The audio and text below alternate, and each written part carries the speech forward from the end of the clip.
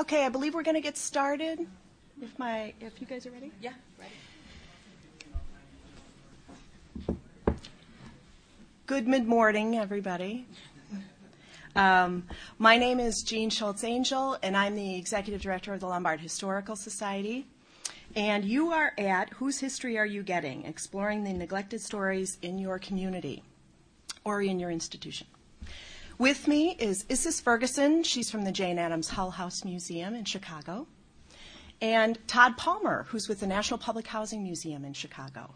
And I am based 20 miles west of Chicago as well, so we're all from that area. And thanks, guys, for coming. This is both of their first AASLH conference, so yes. And I'm thrilled that I dragged them into it.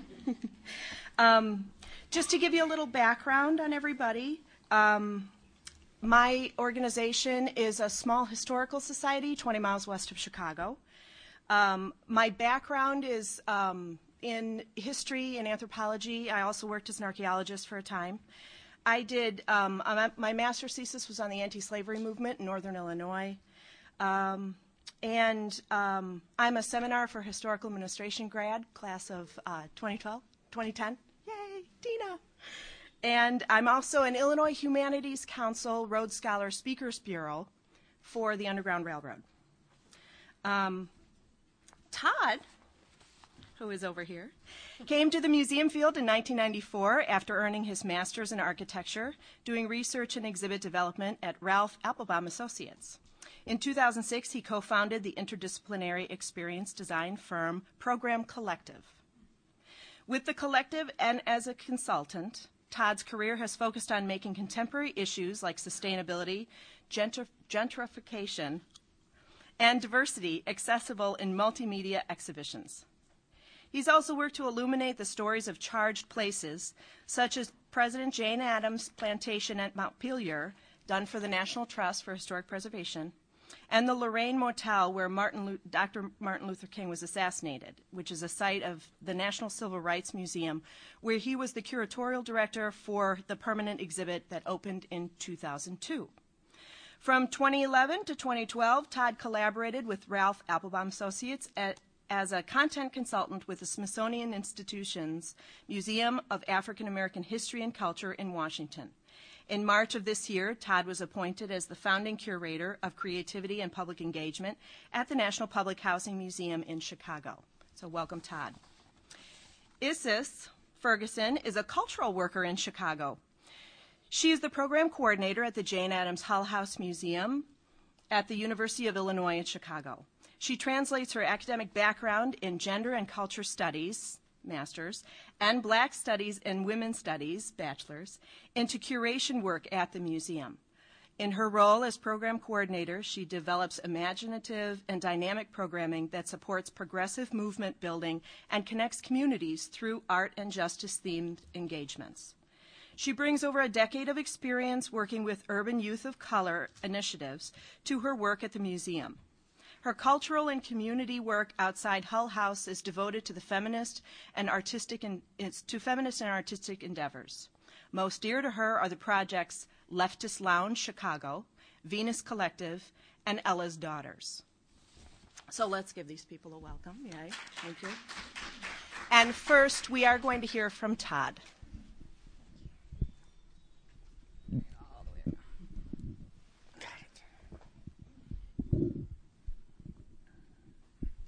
Okay, thank you.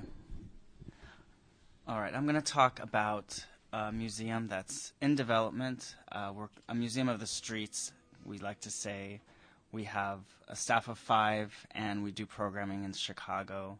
And actually, we're doing a first program in New York coming up in October with the Ford Foundation. But we're working to get a site, and a lot of the story is about that site and how that particular site relates to the museum. I think my colleagues will be talking about museums telling certain stories and discovering stories that might be neglected or not said. But one of the challenges of our institution is actually it doesn't exist. It's a story not only of one city of Chicago, but a story of our nation that just doesn't get told. And one of the questions that we wind up asking is, or when I say, like on a plane as coming here, and someone asks what I do, and I say, well, I work for museums, and they're like, oh, which museum? And I say the National Public Housing Museum. There's the look across the faces. National Public Housing Museum. Why a museum about that? Which is another way of saying, like, why a museum? So one of the things that we have to address is precisely that question. In Chicago, public housing is rather notorious, and it's apparently a scholar in Minnesota has looked at the literature of public housing scholarship, and the preponderance of that literature looks at Chicago. Whether you're a professor in Los Angeles or New York, you're looking at Chicago, and he kind of asked, why is that? It's not typical at all of public housing. You could look at the kind of success story of New York, or you could look at kind of low-rise public housing that exists in places like Houston or Los Angeles, and Chicago's completely anomalous. So it's kind of like the train wreck of public housing, and his theory is like, there's a train wreck or a car wreck, you just have to look. But those are the academics that are looking, the everyday people, the press. It's not a story that we like to talk about. They're stories we don't wish to repeat. And some of the words, this is actually an artistic installation that was done in Cabrini Green before it was torn down. Chicago has been on the forefront of what is called in Chicago the transformation, plan for transformation, which is the way Hope 6, if you get into the policy, which was a Clinton-era policy that really said the public housing as it was created in the kind of post-war era, which actually has its origins in the Great Depression and the Public Works Administration and FDR's New Deal, that is a mistake, and we really need to integrate these communities, and very well intentioned, but there's a lot of controversy and conflict around that. So public housing, as one thinks of it, I grew up in Chicago. I didn't grow up in Chicago. I grew up in Denver, but growing up, visiting my grandparents in Chicago, driving down the Dan Ryan Expressway, you see these towers like this, that they're no longer there. So some of the reasons public housing was torn down were some of the reasons why people wonder why we want to tell these stories. The neglect, it was an embarrassment to the city. The perception that one has driving by or not living there is that these are these enormous anonymous places of all these countless windows and the stories of crime. It was something, that one might be in denial about. So this is actually the building we're trying to preserve, the image on the slide. And the condition one finds it in seems to speak of what we think of public housing, these words that I mentioned before. But as these buildings are torn down, and this is another artistic image from a Chicago photographer, you begin to get another sense, and you can't really read these, but there's a book called When Public Housing Was Paradise, and people living in public housing say things like, we had 18,000 applicants for 1,600 units. So there's this great demand, and they were proud of living in a place like Ida B. Wells, which is public housing development. When you look at public housing more like a community, then you're doing something. So there's this other way of looking at it from the inside out. That's where the impetus of the museum kind of comes in, so that we take these perceptions of neglect or embarrassment and transform them into stories that ought to be told. How to locate value and acceptance and humanity in people from the inside out, their experiences.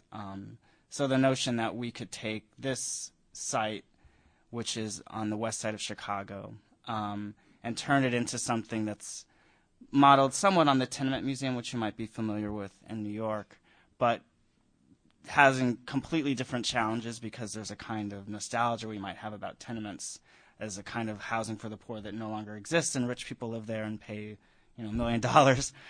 Public housing doesn't quite have that cachet yet, so it's a different story. So why a museum? It's a place to tell the story. And then we arrive. So the conceit of this is I'm taking the four words in our name and kind of asking questions about museum, public, housing, and national. So the question of housing and who's housing. This is our building. It's actually adjacent to a place in Chicago called Little Italy, and it was always Little Italy even before there was public housing. Although it's a bit of a misnomer because the people living in Little Italy are, if you look at the census records of our building, they're Czech and they're Mexican and they're Polish and they're Jewish and they're German and they're everything. There's even 22 African American families living in Little Italy at the time.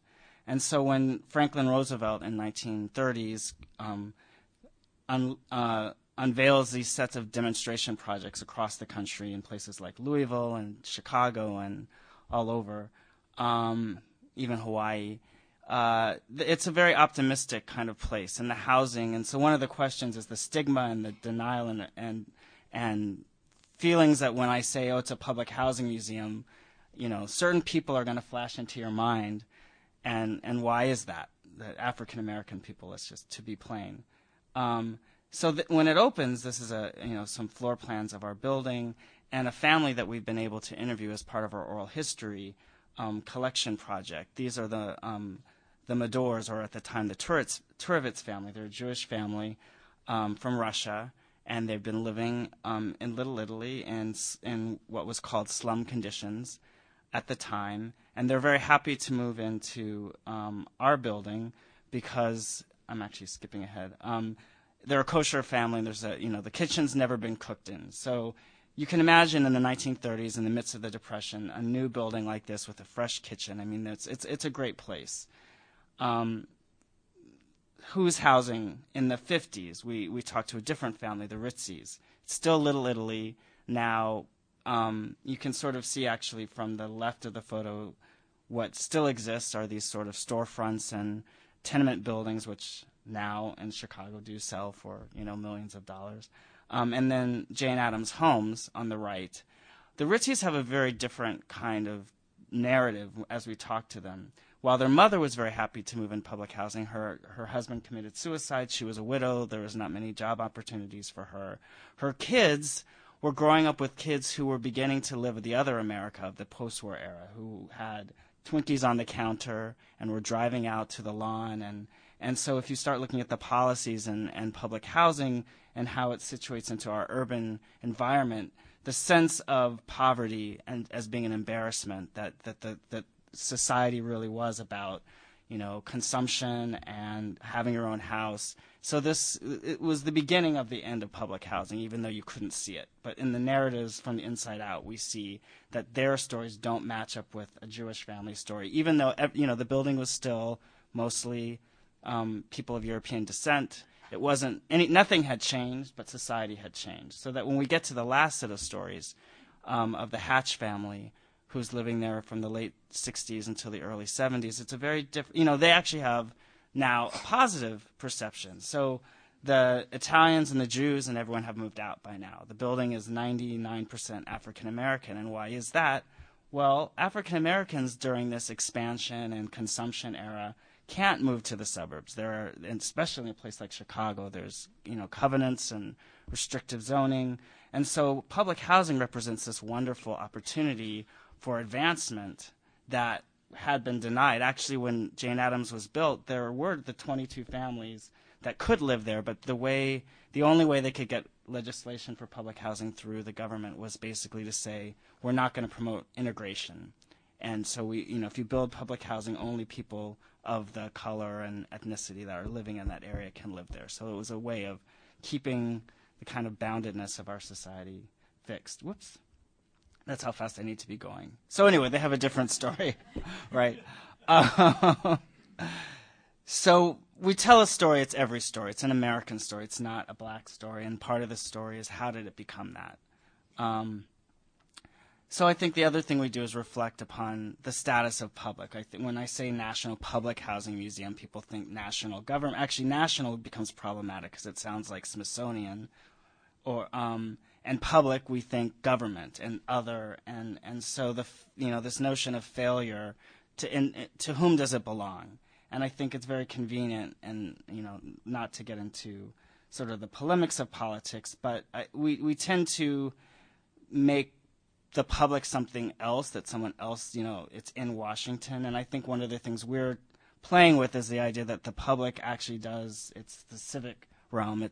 belongs to all of us, and how can we reinvigorate that notion that the public is this broader sphere.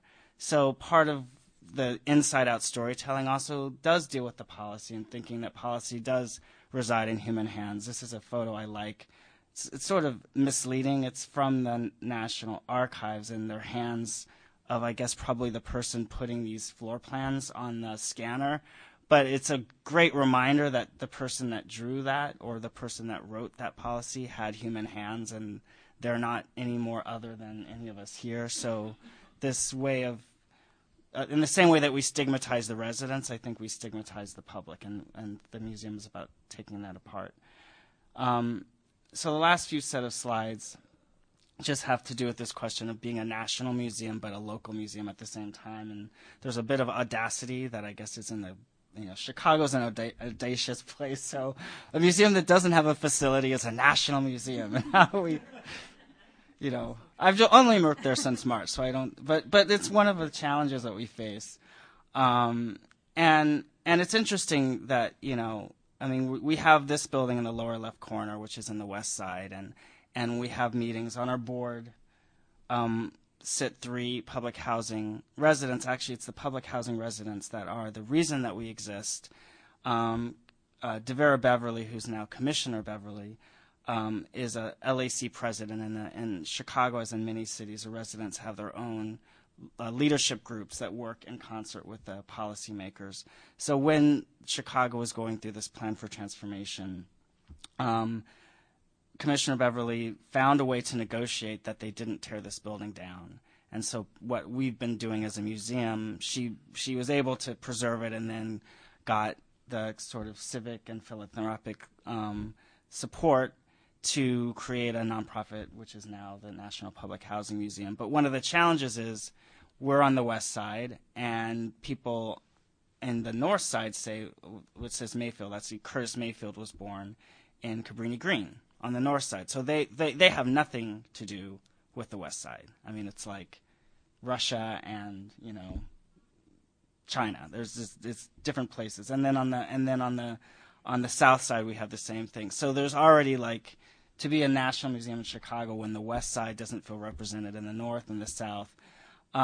So one thing actually by going national is embracing and then the examples of places, high-rise public housing versus our building, which is a 3-story building, versus Lupe Fiasco's a rapper that grew up in this building on the west side, which is more like a Section 8. Kenny Rogers in Houston, this is where he grew up. So we're actually, the look and the place and public housing by it's diverse. It doesn't look like what you expect. It still exists, whether you're talking about Section 8 or you're talking about historic buildings like this one in Houston. So just flashing through some images of an exhibit that we did at the Cultural Center in our Museum of the Streets phase, where we looked at stories from the inside out of musicians, famous people, and not famous people. So on the left we have image of a march. Well, actually these kids are jumping rope at Cabrini Green, but in the inset there's a marching band that came out of Cabrini Green. And then on the right, the story of Frankie Valli, who grew up in public housing in New Jersey, and just the contrast between the towers of Cabrini Green and the kind of low-rise townhomes in New Jersey, and the success story of a Frankie Valli who actually started in a gang, and the complicated stories of Cabrini Green, where these kids, these music programs don't exist anymore, and actually Cabrini Green doesn't exist anymore either. So I'll just flash through a few of these images of different personalities that are part of this story, and by nationalizing and even making it more international, it helps to humanize, I think. And then the next step, I think, is then how do we locate these stories in these places that are not in Chicago? So Elvis in Memphis, or the Supremes in Detroit, or Alex Alekakis, who's from Los Angeles. I know I'm probably going over time. So these are stories that need to be told. I'll leave it at that. Okay. Can't argue with that. Yeah. Okay, next we're going to hear from Isis Yes. as she sets up. Yes. Todd, I did have one question for you. When does the Public Housing Museum expect to be open? That was the last slide, actually, right? So we're in a capital campaign phase, and we are actually in the next 2 months wrapping up the negotiations with the city. So we're hopeful. 2 months, really, only? Well, that has been going on for years, right? So, so we're hoping to make an announcement about that, but next year, probably a year from now, next year. The very neighborhoods that Todd is talking about are also the neighborhoods that I speak of in my presentation, because we're both housed on the UIC campus, but the neighborhood where Hull House Museum existed in Chicago is where UIC is now, and where the housing project that Todd is talking about. So there's lots of similarities between our story. So good morning. My name is Isis Ferguson. I am the program coordinator at the Jane Addams Hull House Museum. I'm also new, like Todd. I've been there about a year and a half. And I subtitled my talk, which I don't have on here, but it's just in my notes, Moving Horizontally, Not Vertically. It's a metaphor for how Hull House practices institutional shared authority, both in the multiplicity of voices, but also in the manner in which community is engaged. So moving horizontally and not vertically is also how Hull House tries to build our relationships, foster dialogue, and address pressing social issues. Moving horizontally and not vertically also describes the model of solidarity and engagement that guided the relationships at the Hull House settlement between the newly arrived and often impoverished immigrant communities and the wealthy and well-educated white citizens who were residents and who lived and worked at the Hull House from the late 1800s into the mid-19th century. So I have a few images of this time period. I think it's useful for the people in the room, because I'm not sure how much you know about Jane Addams or about the Hull House, to just give you a really condensed history of the settlement and then jump into the museum today. So Jane Addams was a pioneer social reformer, an internationalist, a feminist, and a peace activist. She's best known as being America's first woman to win the Nobel Peace Prize and for co-founding the Hull House settlement in 1889. So settlement houses were a kind of early community center that addressed the changing urban conditions after the Industrial Revolution and worked to meet the needs of diverse populations, especially immigrants. Educated, white, middle-class, wealthy men and women settled in the working-class neighborhoods and offered an enormous range of classes and programs. Addams and the residents, and this is an image of the neighborhood that Todd is talking about. It's it predates census, and this was done by one of the residents in the Hull House settlement, and this captures every single every single structure in the neighborhood and indicates, like, were there bathhouses, did they have access to clean water, how many people lived in there, what were their wages. So this is just kind of an example of some of the work that they did. So Addams and the residents, or reformers as we called them, worked daily to create conditions for peace in Chicago's most diverse immigrant neighborhood from 1889 until her death in 1935. Addams and the residents of Hull House advocated for public health, fair labor practices, full citizenship rights for immigrants, public education, recreational and public space, public arts, women's rights, food security, and free speech. They very much did it all. So this is these are really quick flashes of some of the neighborhood people that would come for the classes. Young people came, adults came, and we had a resident poet a few years ago, and he wrote a poem about Jane Addams on the dedication when we got her Nobel Peace Prize in the museum. So I'm just going to play a clip of this. I hope you can hear it. Oh, we didn't know you were going to have sound. They could have It's set okay. up. It's all right. Jane Addams' Birthright wrote her among the wealthy. Her and Ellen Gates Starr and Florence Kelly and a bunch of their homegirls, white women who flipped, deemed crazy and prescribed bed rest, who moved into each other outside of marriage in single-family homes, who questioned the nature of domesticity. The homemaker is maker of culture, and the culture is broad like the people are broad-shouldered, hauling hours and jobs that should be valued like the jobs of bosses, and the fate of bosses and the people are the same because we live in the same house, where we haul our bodies into public space, where all bodies should be clothed and fed and coddled and caressed freely by the hands of doctors and cooks, lovers and communists, American these hands, immigrant and chained, dirty and clean fingernailed, raw and stubborn, the home and public space blurred or extended like the good and goods a citizen should be offered. I thought that was sort of it is a much more poetic description of the Hull House than I could give. So the Hull House became a laboratory of social change, growing into a 13-building complex at its height, serving more than 9,000 immigrants per week. Hull House was a place where the great visionaries of the day came to think and work. It was a lively place where immigrants, social reformers, writers, and others could imagine and convene, oftentimes very contentiously, working through the most difficult issues of today. So today, the Jane Addams Hull House Museum is a National Historic Landmark. It became a museum only a few years after 11 of the 13 original Hull House buildings were demolished. So now we exist in two different structures, the actual house and then what we call the residence dining hall, which is where everyone ate dinner or shared meals every day. The buildings were demolished in 1936 to make way for the University of Chicago, which was built on that land. So we're actually on their land now. University of Illinois, thank you, at Chicago.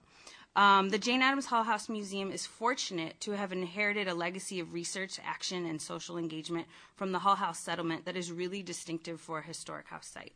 We're uniquely suited to engage in contemporary issues of social justice in courageous and fearless ways that feature multiple interpretations.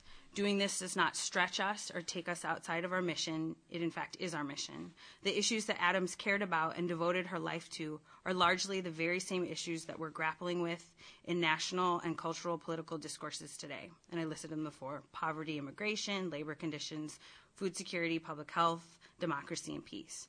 So pushing past convention, engaging in a self-reflective approach that is honest about its missteps, and convening, and this is really important to us, convening disparate and marginalized communities as legitimate knowledge makers drives Hull House to ask questions about social justice and compels us to take risks in our content, in our process, and in our partnerships. And this is something I'm sure that Todd will be grappling with once they have a space, but perhaps the most challenging dimension for a museum with activist beginnings is demonstrating the relevancy, not preaching to the NPR listeners, the crowd that thinks they already know everything, but or the rabble-rousers or the vocal dissenters in your community, but really connecting with the unengaged, the disinterested, or the oppositional publics who may not even know you exist, or sometimes if they know you exist, they don't like the story that you're telling, or they don't like the way that you're preserving it. So how did Hull House begin activating our site as a place that evokes history through multiple interpretation and one that stimulates critical questions for social justice? For many years, Hull House actually functioned as a research-oriented museum. It was run by scholars who were passionate about women's history and worked to uncover and document the history of the site. These women worked to professionalize the museum by cataloging our artifacts, growing our collection, and contributing immensely to the body of research. But 8 years ago, the museum went under a major transformation. We hired a new director, our last director, Lisa Young Lee, and she brought a new vision for the museum that would build upon the strong foundation of the museum's previous scholarly work, the university affiliation, but would throw open the doors to a larger, more diverse public than ever before. Her framework sought to enliven our site, a place that is committed to telling a particular history of Jane Addams and progressive era reformers, but through the intersection, this time, of contemporary art, scholarship, and meaningful community collaboration. And we do all this, and it's a praxis that I really feel like she developed that honors the tradition of Hull House that links all forms of activism. So they're not these siloed issues of we work on labor, we work on food justice, we work on women's rights. So let me flip back to some pictures for you. And something that I kind of wanted to address about all of the sites that we work in is that we all have skeletons in our closet. And if we were devoted to a strictly celebratory interpretation, then we would perpetuate the closeting of the elements of our historical figures that make them very real people, that make them challenging and multidimensional.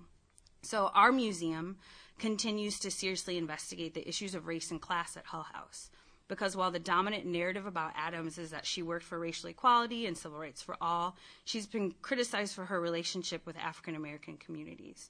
And we know that the solidarity, not charity model embraced by the residents at Hull House didn't mean that the reformer and the immigrant neighborhood relationship wasn't fraught with cultural misunderstanding or blindness on the part of the reformers to fully recognize their privilege. So at the Hull House Museum today, we take up the mantra, and this is actually on the cover of our brochure, never again will a single story be told as though it's our only one. This is a quotation from the art critic and writer John Berger that infuses much of the work that we do. Not only do we explore the life of Jane Addams, but we tell the stories of the many reformers, the immigrants, the neighbors who lived there, worked there, and played at Hull House. So with my remaining time, I want to tell you about a specific exhibit that we had in 2012. Oh, sorry. Okay.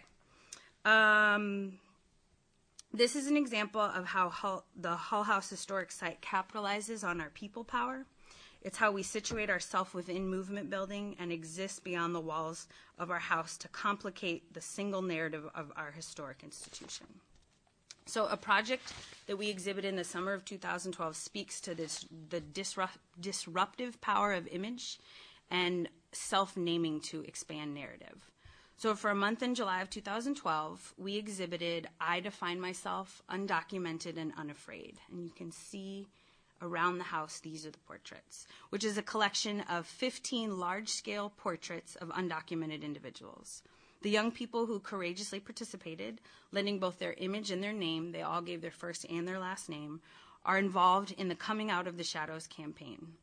It's a national campaign that began by the very activists in this project in 2010 with the purpose, this is their stated purpose, of creating a public space where undocumented youth and parents can share their frustrations, struggles, hopes and views, complicating the narratives of who is undocumented, claiming a public and political space to say we are undocumented, unafraid, and unapologetic, and that we will be the ones who define ourselves. So this is an image taken from the Inside Out project. I Define Myself is connected to a global participatory art project called Inside Out, which transforms messages of personal identity into works of public art. So this is an example. This is an example of something in Tel Aviv, I believe. The project was started by the French street artist JR, and Inside Out allows people worldwide to get their picture taken and paste it publicly to support an idea and share their experience. As of December of 2012, there were over 120,000 people from more than 108 countries that had participated. So the Hull House exhibit and the public program of I Define Myself is a contemporary intervention in the museum that connects our modern institution to the Hull House Settlement's long legacy of working with Chicago's immigrant community, 24 ethnic groups who put down roots in Chicago at the turn of the 20th century in the near West Side that we still call home. And you can think back to that slide I had of all the little colorful houses. That's the neighborhood. So the form that the project took, this is an example of like the flyer we had. We worked with a community artist who went through all the like different kind of ways you can do wheat paste on a historic site, because that doesn't so much work sometimes, and it might look a little permanent. So we had to do all these trial and error. So these are just some images capturing the day that we did the unveiling. The form the project took, occupying public space, it was exhibited in a way to retain the elements of street-style art, displaying the portraits alongside the historic house's porch and walkway. Visible on one of the university's very public-facing streets or entryways required a bit of internal university negotiation. So at the launch of the installation, the opening program very much reframed the conversation away from the legality of the identity of the people in the portraits, and instead called into question the legitimacy of particular laws. It complicated migration stories and called into question viewers' own history with place, mobility, and home. There is pushback whenever marginalized communities assert our power. When we name ourselves, reject labels and tropes of pathology or criminality that are leveled upon us, confronting the tensions of conflicting stories, multiple stories, and acknowledging a rupture in the dominant narrative may be very personally or institutionally uncomfortable, but it's nothing near the distress felt by those living under the inhumane and unjust conditions of poverty, racism, nationalism, and xenophobia. So if you're thinking about your institution and you're thinking about incorporating these different narratives, it's simply the uncomfortability, I really feel like, is simply indicative of a power shift and nothing more. And then this is after the exhibit left our space, some things changed. So I wanted to mention that I define myself undocumented and unafraid, eventually traveled to other parts of the university after we deinstalled it. Its ephemeral trace could be viewed all over campus for the rest of the school year, hung in a variety of ways at the 6 Centers for Cultural Understanding and Social Change. This is outside of the Latino Cultural Center. When it was installed outside of the Gender and Sexuality Center in the spring of 2013, it was vandalized. Pictures, and this is capturing that, pictures were torn down, the label explaining the project was defaced, and the campus responded with a program of solidarity, a day of speeches, some action steps that were drafted by undocumented students. So this is just capturing, this is a statement from the chancellor.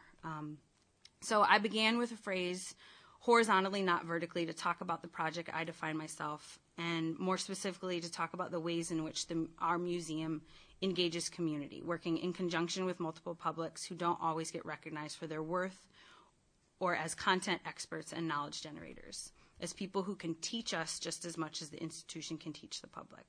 The undocumented students participating in this project had goals as organizers, and they, in fact, approached the museum. We did not approach them, but we do work with them in other capacities. They were not subjects in a larger Hull House narrative. They were the authors of their own stories. We stood as an institution in solidarity with them and with the legacy of immigrant rights work at our site to draw upon. So I want to end with another little clip that we have also on our website. It's about the stance of solidarity, and it's something that the educator, writer, and activist Bill Ayers describes as the work of Jane Addams. And so I'm just going to leave with these words of inspiration for expanding not just your site's narrative, but perhaps the staffing and how your staff looks at your site, your engagement strategies, your collections, your partnerships, and your entire approach. So hopefully you can hear this too. Solidarity asks us to recognize that the people with the problems will also be the people with the solutions, that there is no outside expert who knows it all, no Lady Bountiful waiting in the wings who can provide the answers, no foundation or government grant that can replace the wisdom on the ground. There are perhaps lessons here for us today, lessons about raising our voices in indignation and protest in response to injustice and human suffering. Lessons about acting to create a more peaceful, more balanced, and just social order. If we choose to stir ourselves, to act against the hard edges of injustice, we might, each and every one of us, become the men and women sweating out Jane Addams' hopes here and now. Okay, the hard-bitten street. Thank you.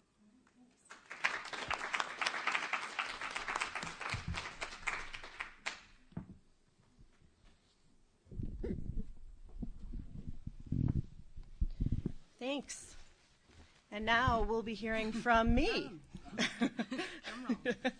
Right. And on a completely different century, this is Finding Old Charlie, Discovering the Black History in a White Abolitionist House. Unlike, or like, these other voices, we had a voice that wasn't identified in one of our small museums.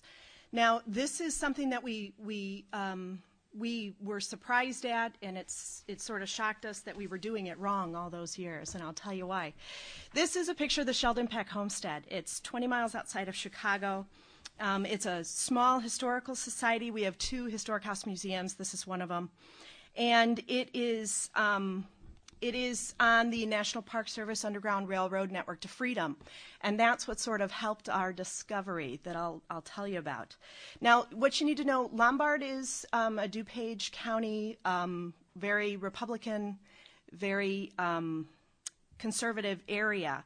But in the recent census of 2010, it was for the first time determined that it was a diverse community.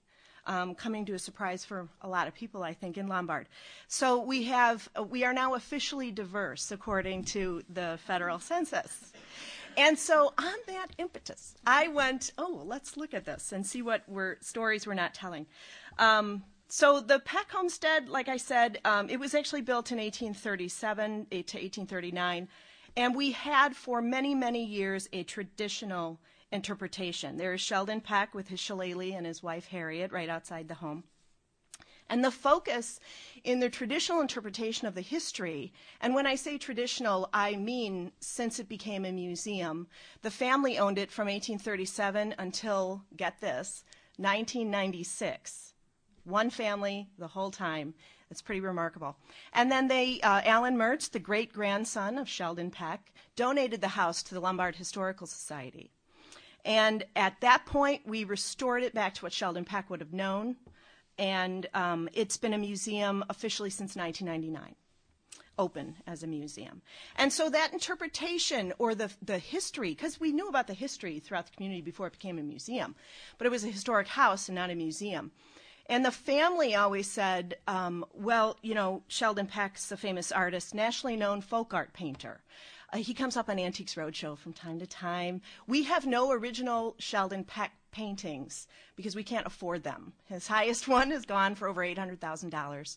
They're at the Art Institute, at the Whitney Museum in New York, and all those wonderful places that have better security than the Sheldon Peck homestead. We're actually, if somebody donated one to us, we wouldn't know what to do. So he's a folk art painter, but that was sort of the singular focus of his history, and they claimed he was a community, an important person in the community as well, and a folk art painter, which we're coming to find he was actually quite ostracized in the community because of his radical beliefs. And then the family would say, the house is a stop on the Underground Railroad, casually. The house is a stop on the Underground Railroad.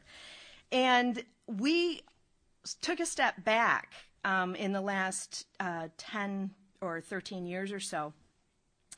And we went from this traditional interpretation of focusing on this portrait painter who also happened to be anti-slavery to what are the other stories here? All of these things can't be independent. They must be linked together. What's going on? So although he was known for being anti-slavery locally, we didn't actually link the abolitionist with the painter, with the whole story, and beyond. So why was the black history at the house easy to dismiss? And when I look back on it, this was a volunteer historians, people with their heart and soul in the organization, but not people of color. It was easy to dismiss because we didn't invite in the stakeholders for that history. And we still strive to do that. But it's also easy to dismiss for very practical reasons. That's not the easiest history to find and to discover and to research. And if you don't have a background in where to look or which direction to go, you could spend hours thinking you're wasting your time looking for these people who also came through, these freedom seekers. So there was limited amounts of information that were at our fingertips. And so it was dismissed because it was deemed too difficult to find those voices. We did have Frank Peck, who's the grandson of Sheldon Peck, the son of Sheldon Peck. We did have his memoir. And in his memoir, he wrote of Old Charlie. And then he talked about the Underground Railroad. And he would write things sort of vaguely, but then there was little clues here and there. And in this phrase, he wondered why he was black and I was white, and I asked him if his skin rubbed off, would he be white too? Which is a shocking statement when we say it out loud today. But in his time growing up in DuPage County in the 1850s, that is not a shocking statement. There were not very many people of color there. And on their farm, his first encounter of a person of color would have been a freedom seeker for sure. So he also goes on to write that Old Charlie had taught him a plantation song, and they sang together. So that gives clues to Old Charlie and who he is and where he was going. And we've looked in many, many slave spiritual books for these words, and we cannot locate them.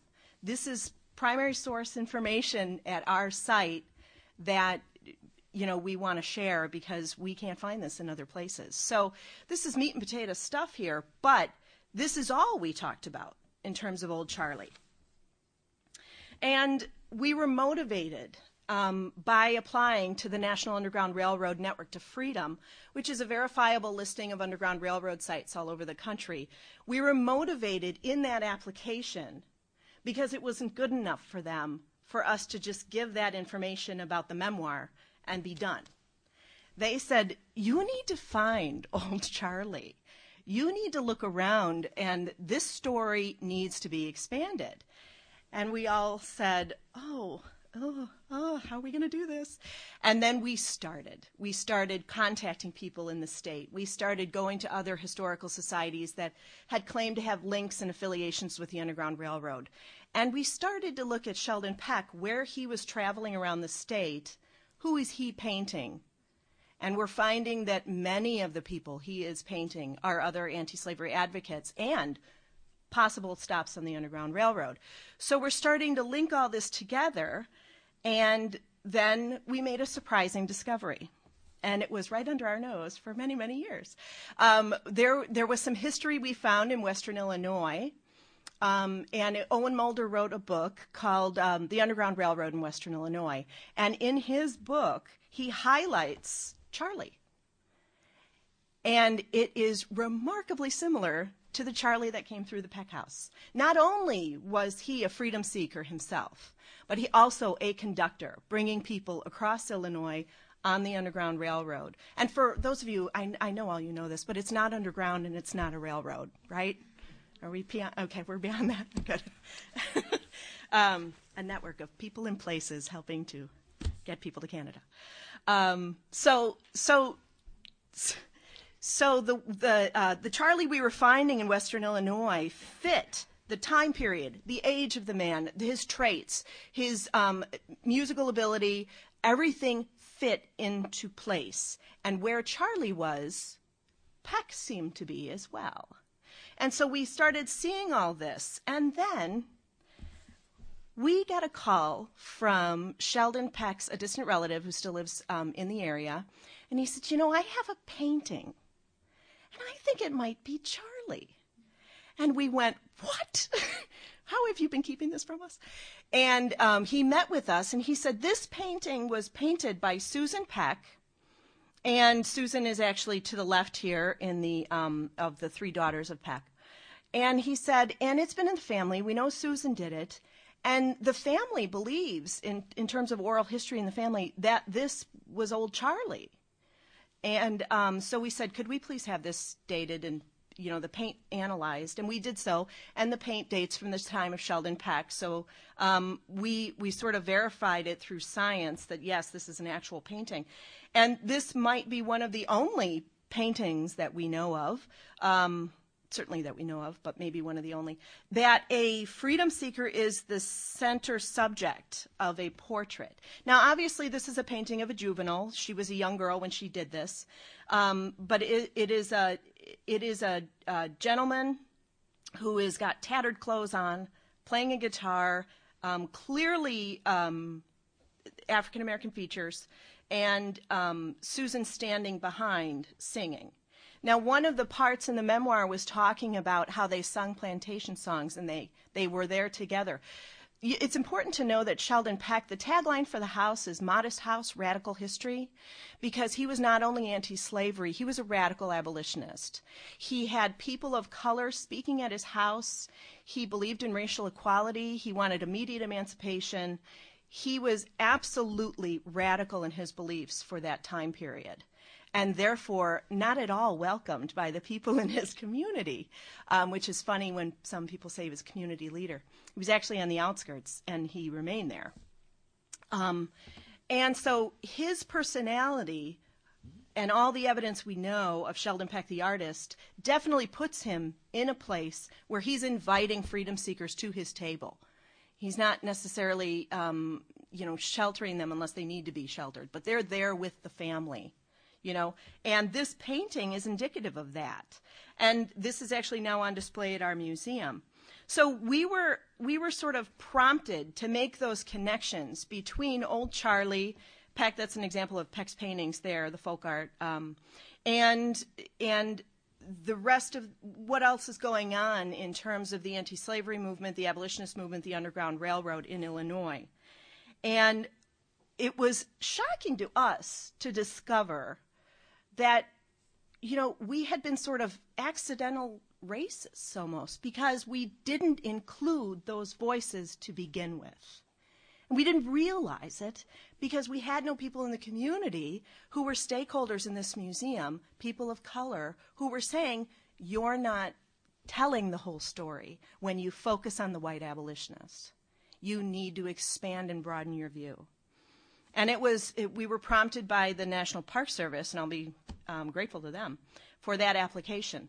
So then we discovered we were able to broaden the history. We knew Peck's Underground Railroad activity. We knew Old Charlie's known travels based on the historic record we found. And then where Peck's artwork was, where else he's painting and his other known travels. And we're obviously this is not a route. Please don't mistake it for a route. It is just points on a map where this activity is happening in the historical record. So we sort of looked back at it and we said, you know, this is a much bigger story than we're giving it credit for in our small community. And so we started to reframe our site with this broadened perspective. We're a Black History site, but what does that mean? Isn't every site a Black History site? You know, we started to think about this. Peck as a focus no longer made sense. You can't talk about the story without talking about Old Charlie, without talking about the other people he's painting, and without Old Charlie being front and center of that narrative. So the shift in the focus has been sort of abrupt, and abrupt for some of my board members and the community stakeholders as well. Some people very recently have told me they think we should stop focusing on the Underground Railroad and start focusing again on his art. And so that happens, and it happens all the time. So there is pushback, and we'll talk a little bit about that pushback soon. But where we're headed in Lombard next, now that we're officially diverse, according to the census, we are going to start re-examining some of those stories in our community, making sure that if the focus was a majority focus, that we're looking back on it and looking for layers of other people involved. We didn't just become a diverse community, we've actually been, you know, and there are situations in the history, and we're going to start looking at that. In fact, we have a very well-known park in our area called Lilacia Park. It's a park of lilacs, and every May the lilacs bloom. We're the Lilac Village. And in that park, there's a statue of a brown iron deer. It's actually a bronze. But the deer is named, and it has been named since the 1880s. The name is Rastus. And just a few years ago, we looked up what that name means. And it's actually a derogatory word for a person of color. And we didn't know that. And we wondered why, when we gave tours, and the people in the tour were people of color, we wondered why they kind of cocked their head when they look at us when we said, and this is our mascot of the park, Rastus. And they would go, huh? And we sort of now, we reframe that tour and we talk about the name and we talk about that challenging topic in the middle of a lilac tour. And the Park District does not want us to do that, but we do it anyway because the history is there. And we need to start talking about those types of stories. So we're examining our history. We're sort of revisiting these things, and that is where we're at. So right now, I'm actually going to give the microphone back to Isis, and we're going to put some questions out to you. Or if you have your own questions of the panel here, by all means, raise your hand. But this is sort of, the theme here is whose history are you getting? And these are 3 examples of things where hopefully you can take back to your own organizations, institutions, or communities, and you can start revisiting some of these things and asking these difficult things. Yeah? I'm a little unclear how you're getting this message across to your public. Is it a guided tour through your house, public programs, or is this in process? Right, and it is in process. Thank you for the question. He was wondering how, I have to repeat this for them, wondering how the message is getting through to the public. And one of the things is through the guided tour. We refocused all the exhibit rooms in the house. And one room is the people, the places, the movement, and that's focusing squarely on Old Charlie, who never had a section in the exhibit before. That combined with who we're advertising to, who we're bringing in. We actually started, we have a board of directors, but we actually also have now a Sheldon Peck advisory board of scholars and people in the community who are stakeholders in this history. And those are the types of things we're doing. We do a lot more promotion in various media during Black History Month and things like that. We're at a very basic level right now. But yes, we did reframe the exhibit to reflect this new interpretation. Anybody else? No? Okay.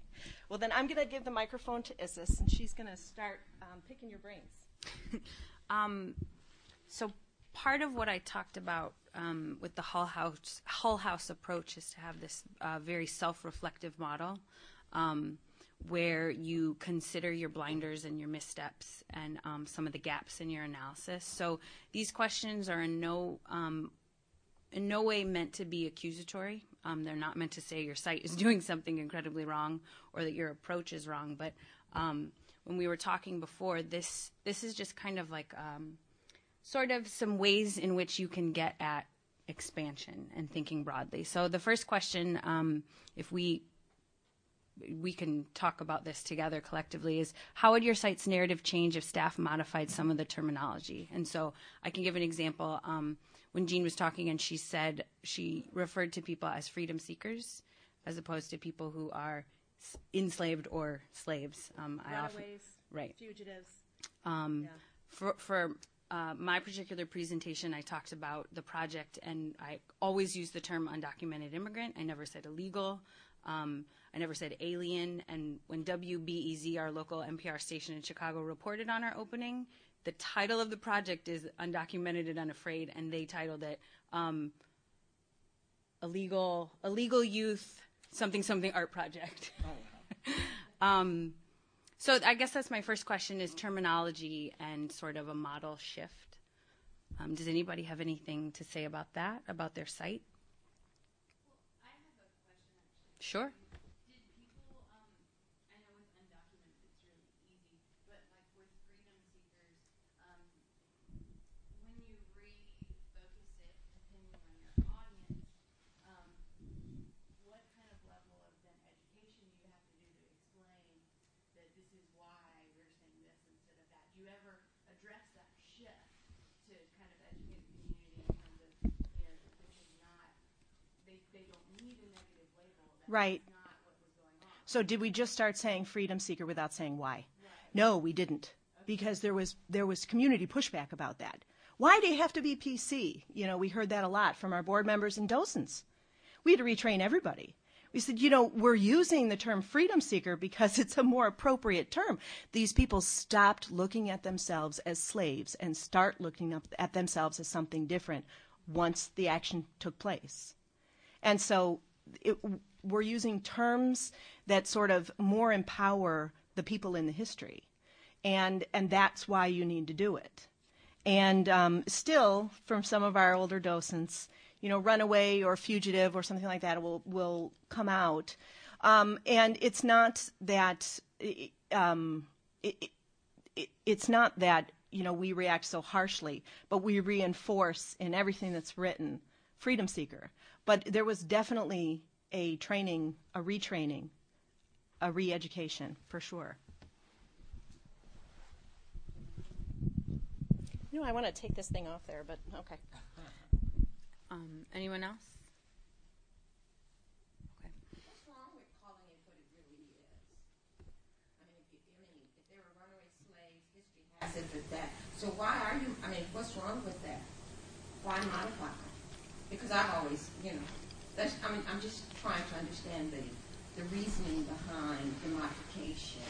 I know it has a better, it feels better. But was that really what it was? Are people freedom seekers who took flight from a plantation? Mm-hmm. Yes. I think it best describes them as people. And we don't, we make sure we use the terms people, rather than putting them in little, the slave master type of thing. We say freedom seeker because that was the action they were taking. And I'm not necessarily sure it's wrong or right, but it's the way that we, and the way the National Park Service has tried to have people take a new look, a new interpretation of that history. Maybe Dina could answer that a little better. So I'm from the National Underground Railroad Freedom Center. And we deal with that a lot. And so, yes, the National Park Service has definitely taken on freedom seeker as the phrase. And so for several years, it was kind of pushed through the Freedom Center that we should be using freedom seekers as well. But for us, I think it is really dependent on kind of, as Jean said, what we're talking about and who we're talking to. Because I do agree with Jean that freedom seeker is a more positive and is also a real term, about who these people were and what they were aspiring to do. But I also agree with you that they were enslaved individuals. They were runaways for the ads. They were fugitives for the ads. And so at the Freedom Center, we often get back and forth. Oh, you're not telling enough of the history. Oh, you're whitewashing too much of the history, back and forth. And so there is very much kind of a tide, especially I would say in the African American community, to say it's all right to call it what they called it. It's all right to say, that this is what it was. For the African American community, that doesn't necessarily stop the idea of that hope and freedom, right? To be called a slave, to understand that was the historical term, in many African American communities does not mean that they were also not freedom seekers. And James is from the Tracing Center, so you can jump in. Well, I asked that question because I know that we take scripted approaches. Right. We script it. We make it feel good, and it's not always right. a feel-good story.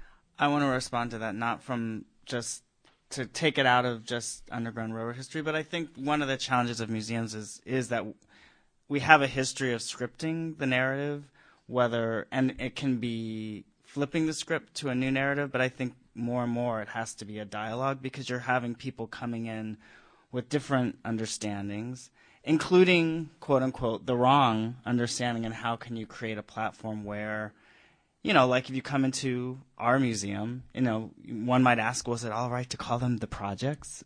And it is. I mean, people from the projects call them the projects.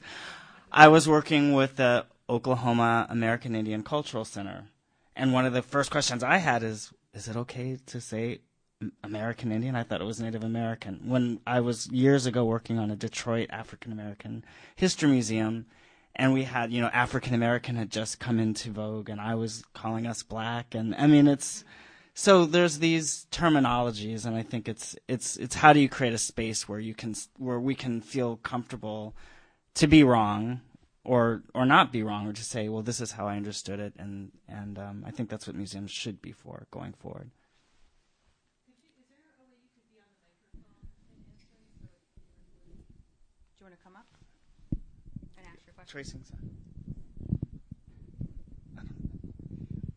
Can this come off? Yeah, that's what I did. There we go. Well, this is formal. I did just want to pick up on what Dina was saying. At the Tracing Center, we work with historic sites on interpreting slavery and African American history, and so language comes up all the time. And the point I just wanted to add is that every time we're looking at newer terms, there are pros and cons, right? Using enslaved person rather than slave has advantages, but also has disadvantages. There'll be people who will feel very strongly about these newer terms, freedom seeker, enslaved person. There'll be people who object, who want a more historically accurate term and so forth. There'll also be difficulties. Freedom seeker is a wonderful term, but as was pointed out at dinner last night with some of our book contributors, not every runaway slave was in fact seeking freedom. There were other motivations and so forth. So one thing we often advise is to vary the terminology.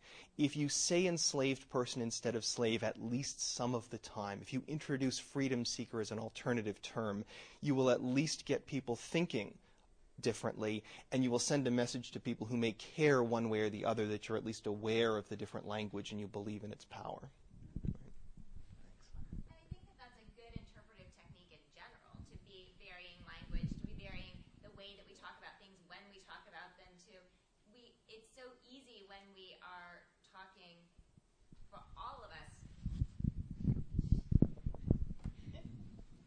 This does feel formal. It's so easy to fall into patterns, and I talk with docents when I'm training them about not sounding like flight attendants. That we say the same things and we are delivering the same messages. We hope, because we have the same messages that we're trying to be delivering because that's our mission. We have key messages at our sites.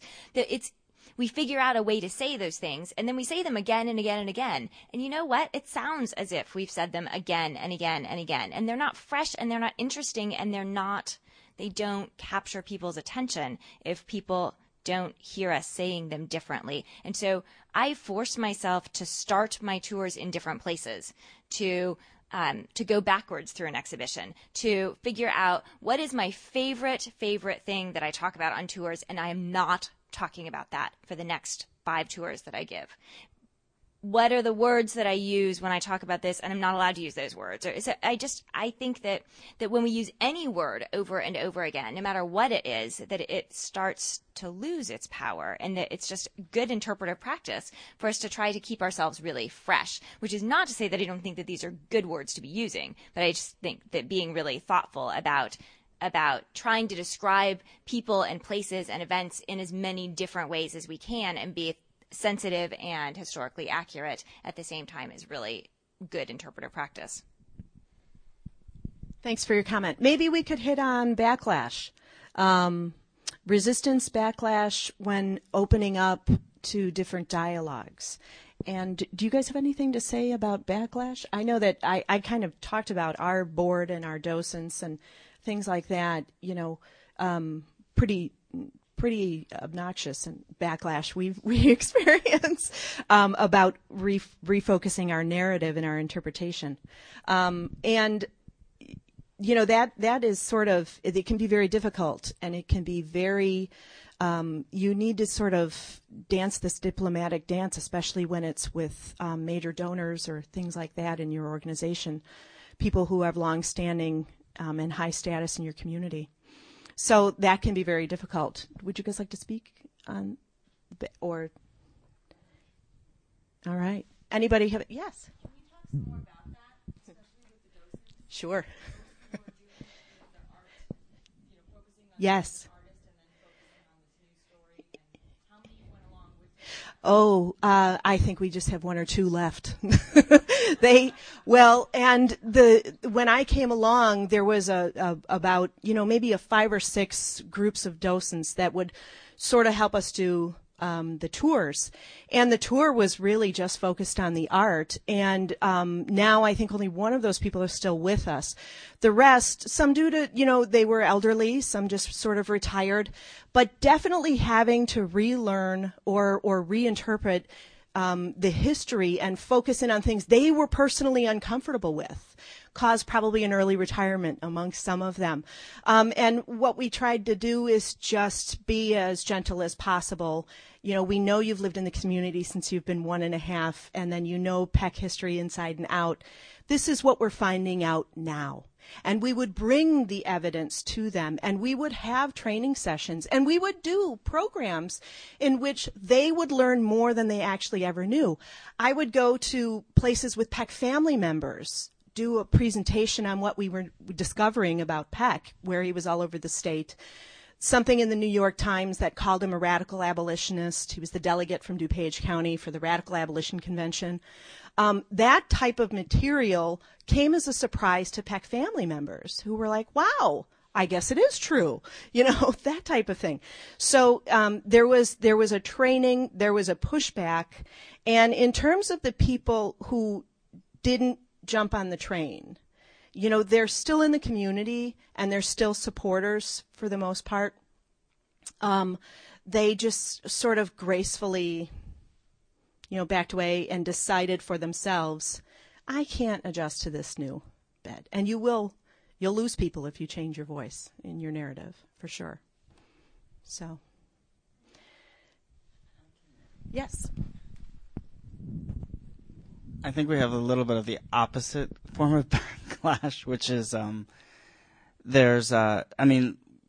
internally, there's it's a pro-public housing museum, but the backlash is to come into existence those at different quarters of society, from policymakers who created some of the studies that led to the demise of the traditional buildings, to residents in the neighboring community that are happy they're gone.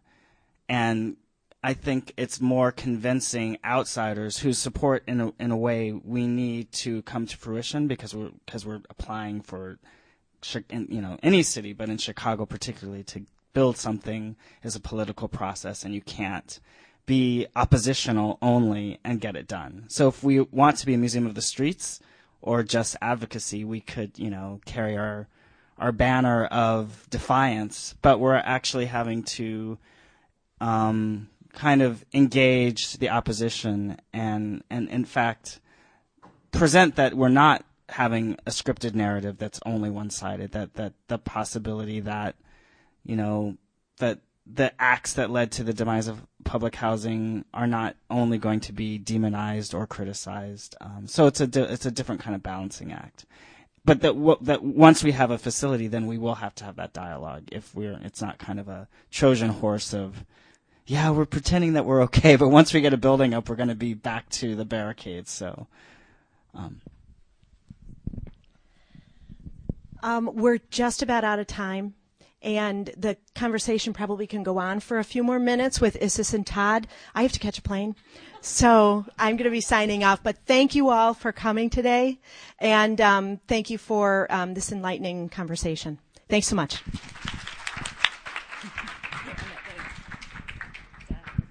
Oh, you're really going. We thought that was just.